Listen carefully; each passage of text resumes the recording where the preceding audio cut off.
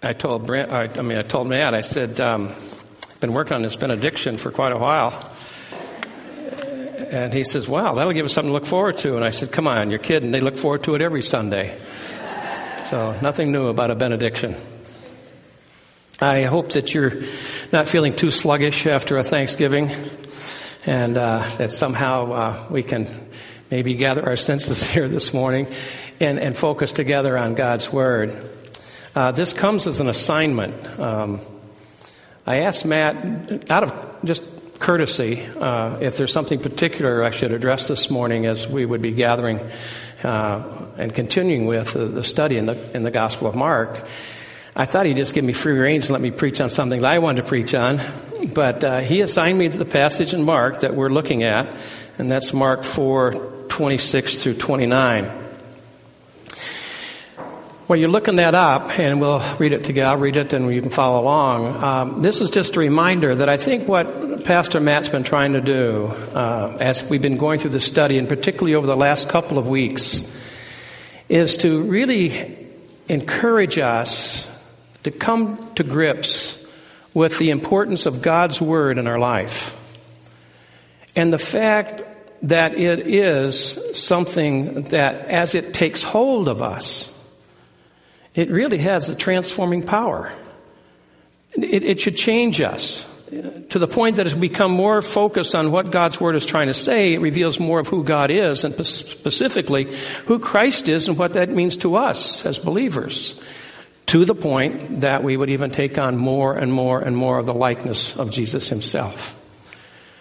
So when we think of the Word this morning, not just what we're studying, but as it is to be a part of our daily life, think of it as something that is to contribute to us to become more and more like Jesus. Let's look at this passage together in Mark 4:26 through 29. And he said, and that's a reference to Jesus who was speaking, and he said, "The kingdom of God is as if a man should scatter seed on the ground. He sleeps and rises night and day, and the seed sprouts and grows. He knows not how. The earth produces by itself first the blade, then the ear, then the full grain in the ear. But when the grain is ripe, at once he puts in the sickle, because the harvest has come."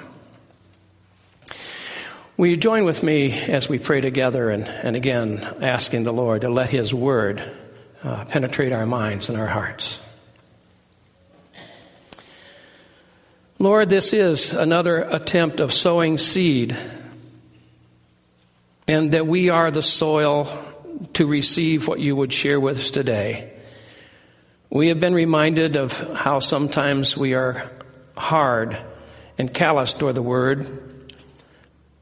Lord, I pray this morning that we can be fertile and open and receptive to what you want us to say. And as we were reminded last week, that truly we may have ears to hear, and give us also the heart to understand. We pray in Jesus' name. Amen. This parable, which maybe your Bible itself has identified with some of those little black letters above the verses that we just read, is referred to as the parable of the growing seed. I've found it in a couple of my Bibles. Maybe you have it in yours as well. And I really believe that it's a continuation of a parable that we talked about a couple of weeks ago as Matt led us through the understanding the parable of the sower. It's appearing in the same chapter, chapter 4 of Mark. And not only is it the parable of the sower that we looked at, but we also had the benefit of Jesus explaining it to his disciples, what it all meant. Now, there is a significant difference between this parable and the parable of the sower, and as is, Jesus didn't explain this one. So I think he is trusting us to come to our best understanding of what is to be said as we would allow the Holy Spirit to speak to us through his word. But there are some things that are common. First off, there is the sowing. And that's not needle and thread. That's casting seed. And the seed falls on ground. As we remember from the parable of the sower, there were different types of soil. And so it falls on the ground.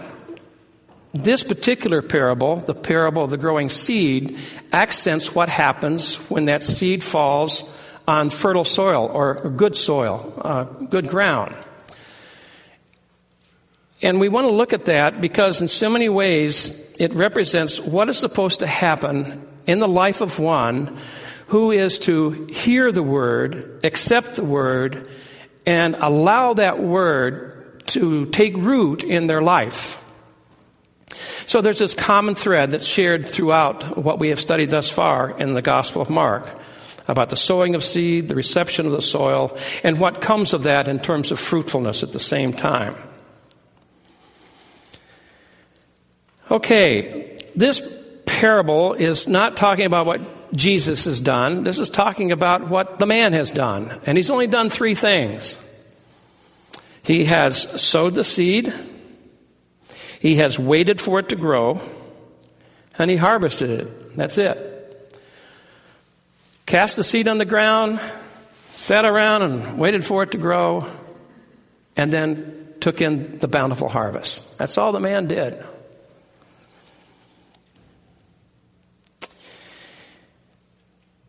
The seed falls upon ground, and then things begin to happen.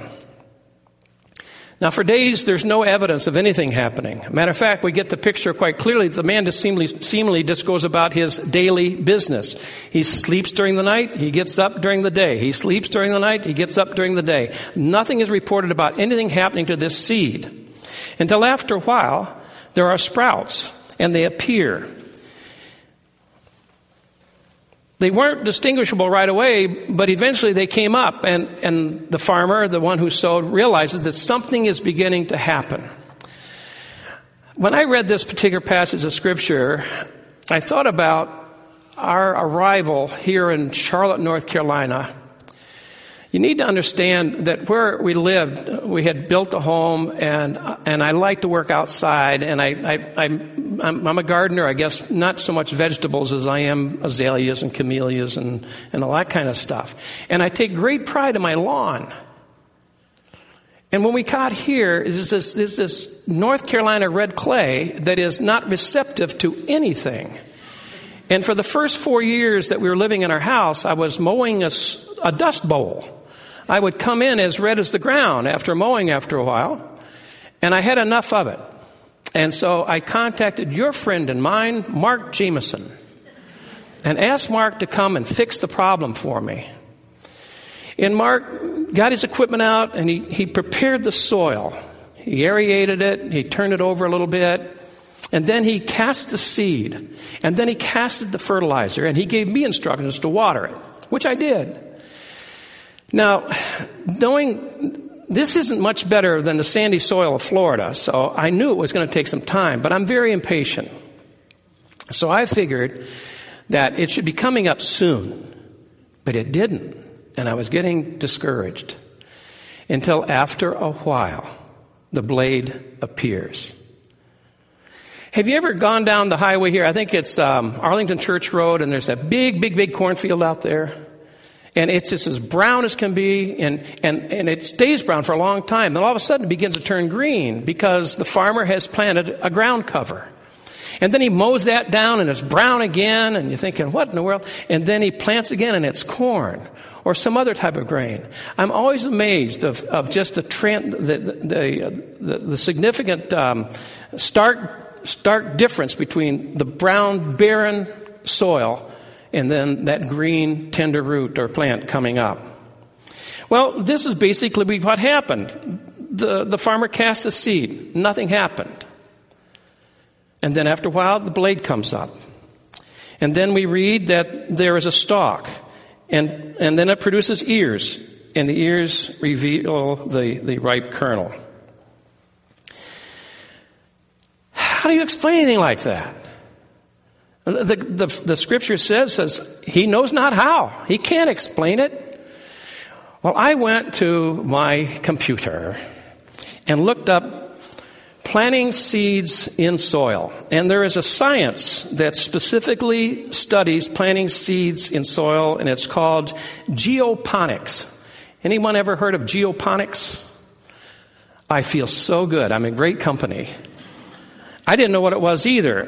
But this is the process of a plant growing in soil. And it's explained with such terms as inflorescence, micronutrients, photosynthesis, pollination, propagation, scarification, and stratification. Now, does that help you to understand any better about what it means for a plant to grow in the ground? If you were disciplined in the study, you probably thought this makes sense, and I know exactly what he's saying, but believe me, I don't know what I'm saying. And it all fits. It makes good sense. But I'm telling you this, if all these things work as a scientist predicts that they will work, the end results is not guaranteed. Because there's one thing that's necessary to make all these things to come together, and that's the divine creator of them all. It is God that's behind it. And that's what's happening in the ground. You can't see what's taking place. It's God doing his thing. People call it Mother Nature. I call it the Creator. I could plant a garden, and I could prepare the soil, and I could be very careful to plant the seeds as the little packet from the greenhouse says, so many inches apart, so inches deep, and all that kind of stuff. I can go so far to continue to till the soil to keep it loose so that the little seed would have a chance to root. I could weed, I could water, I could fertilize, I could get out my pesticides and fight off the bugs. I could do all kinds of things to protect that little shoot that begins to come up. But no matter how careful I am, there is no guarantee that it's going to bear fruit. I can give all my attention to generate the conditions that are right for that thing to do what it's supposed to do. But I don't control the sun. I have no power over the climate. I can't do anything about pollination. I have to leave that to the bees, or the wind, or God. And that's what this farmer has done. That's what this parable is saying. The seed has been sown, and you wait to see what's going to happen, and it's God that's going to bring forth fruit. Put that in the sense of a human being now. That word penetrates the heart. It finds root there. It begins to germinate.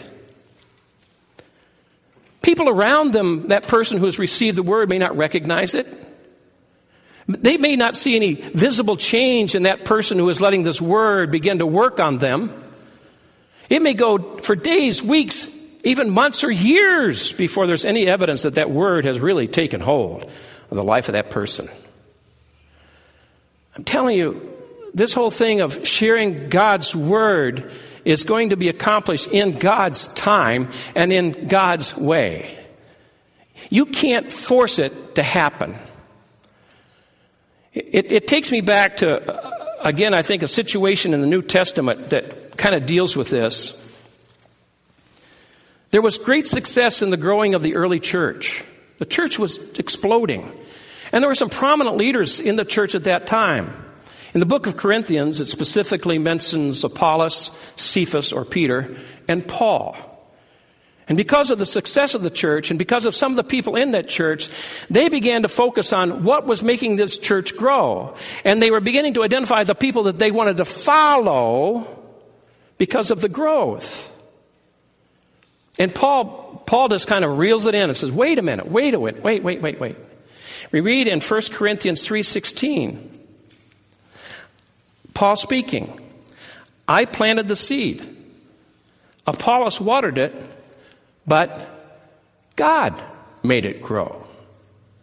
It's God's work in the life of the church. It's God's work in yours and my life as the Holy Spirit or the Word takes hold of us. It's God's work in the little kernel that's in the soil of the earth. It's God's work.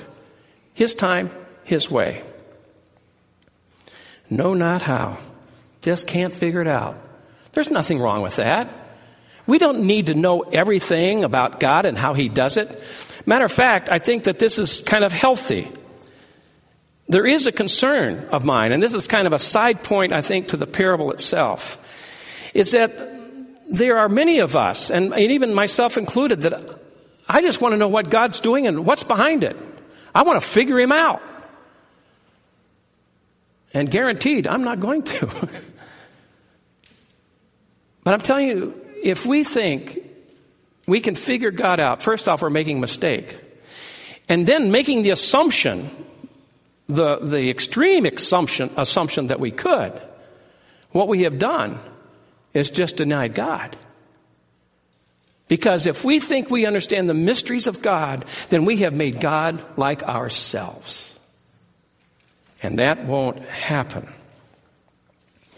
I know each and every one of us in this sanctuary this morning have those moments of just wanting to ask God why, or how, or what for. And we want to say, God, explain it to me.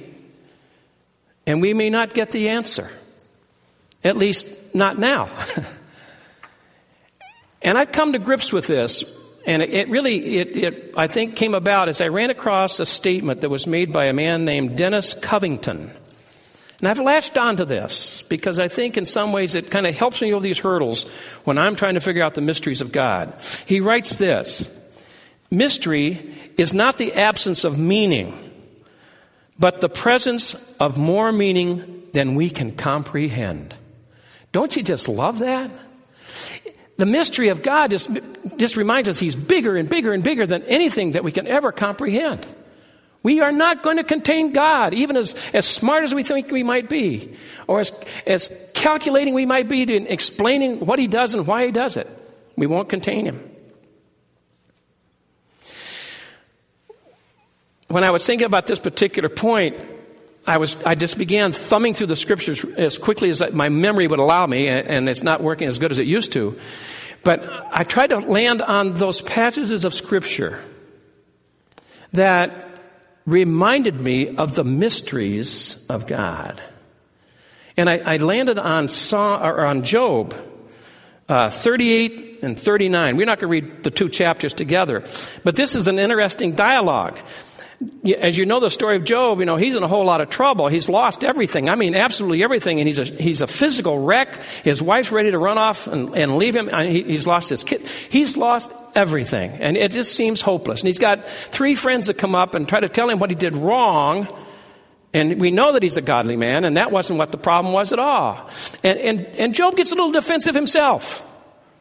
He wants his time with God. He wants to explain himself to God. And after this encounter with his friends, and Job may be still sulking on top of the ash heap outside the city, we read in verse 38, God speaks to Job. And he says, 38:4, where were you when I laid the foundation of the earth? Tell me if you have understanding. Who determined the measurements? Surely you know. Little jesting there.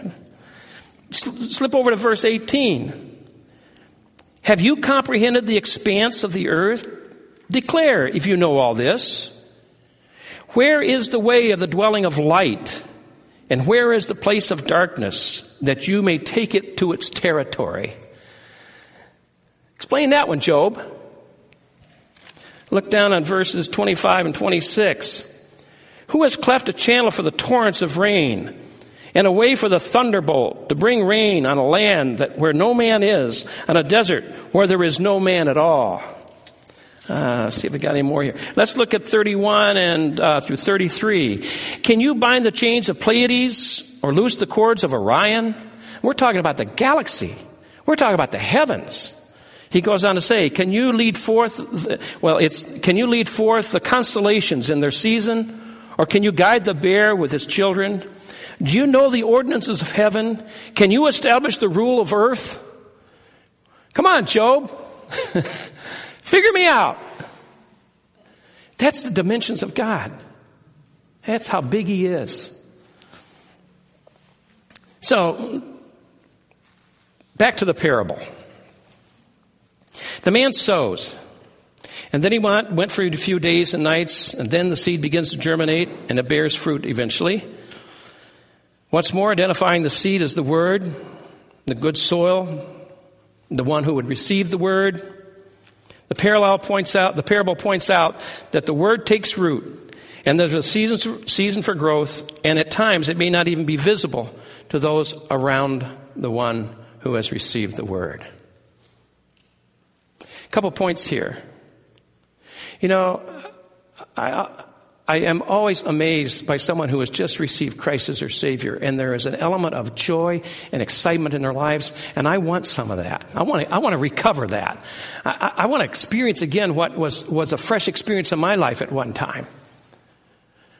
And then, you know, I want to kind of channel that guy. I want to kind of tune him in to, you know, just kind of cool your jets a little bit. You know, you got to be in control. And then I just want to make certain he kind of fits in with the rest of us, you know, so he doesn't stand out and embarrass us.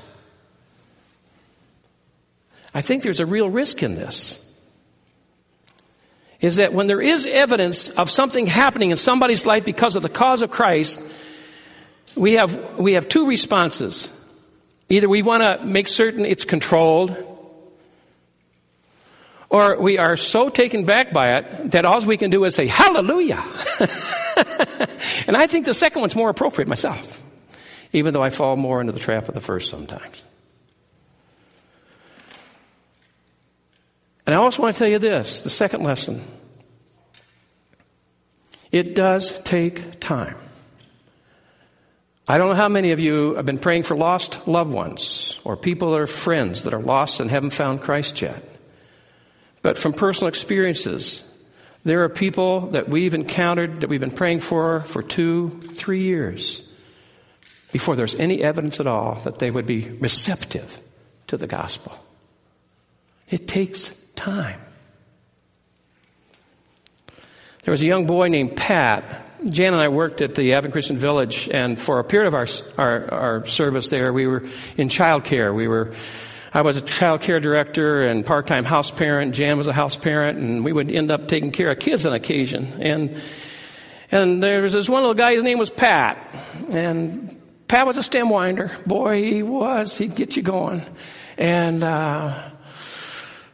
he wasn't a bad kid. He was just always in trouble. That's all.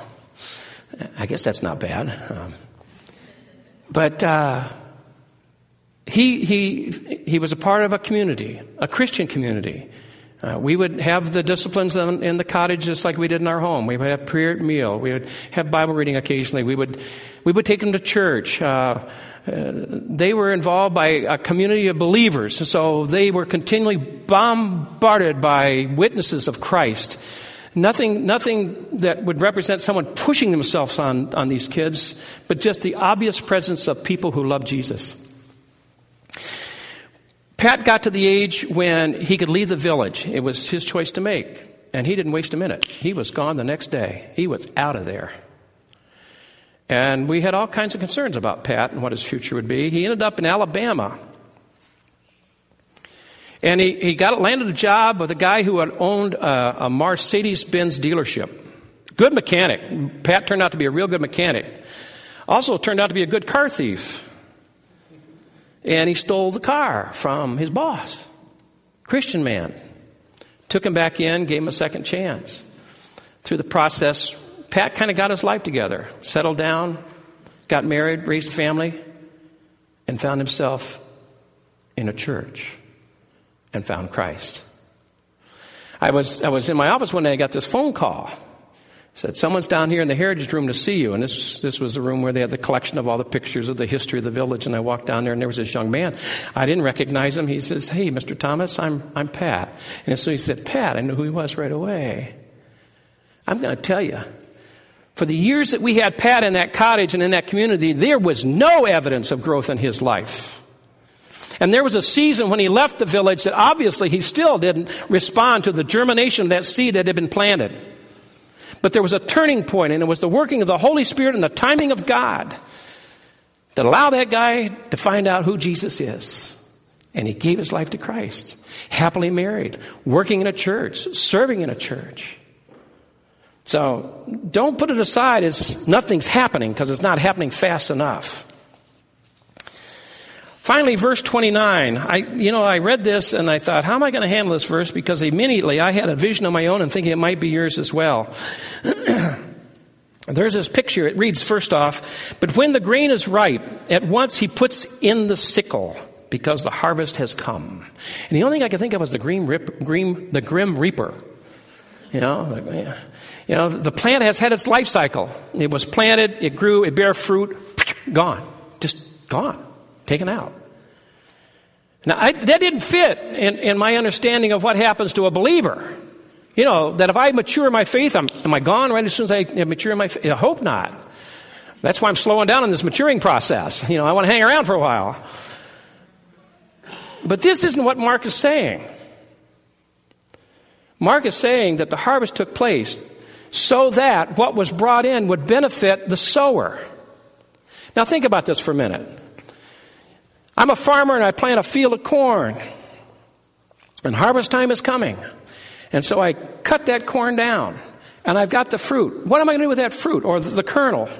I'm going to do lots of things. First off, I'm going to sell some of it and I'm going to make some money. Next thing I'm going to do, I'm going to make some ethanol on it and drive my car. The other thing I'm going to do, I'm going to feed my family. Another thing I'm going to do, I'm going to save some of it. And I'm going to plant another field. And another field. And another field. And that harvest continues to grow and grow and grow year after year. That's the fullness of the harvest. That's what the harvest is all about. That we reap the benefits of what has been planted. I personally reap the benefits as the Spirit of God has planted His Word in me. And hopefully the people around me will also reap some benefits by the fact that I am letting that Word germinate. I'm letting that Word grow. I'm letting that Word produce fruit in my life. So that I can pollinate other people who might be in the growing process.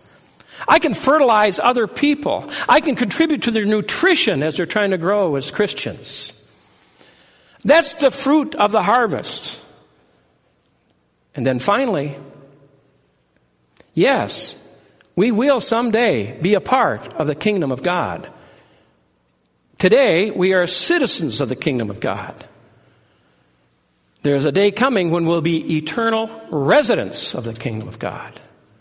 And it all begins by allowing that word to be planted in our heart so that it can begin to take its effect on us and eventually bear evidence that it's got a hold of us to the point that we produce fruit so that it can benefit those around us, all for the cause of Christ. That's what I got out of this parable. Now, the other part of the understanding is up to you. And let the Holy Spirit work with you as you work through His Word. Thank you.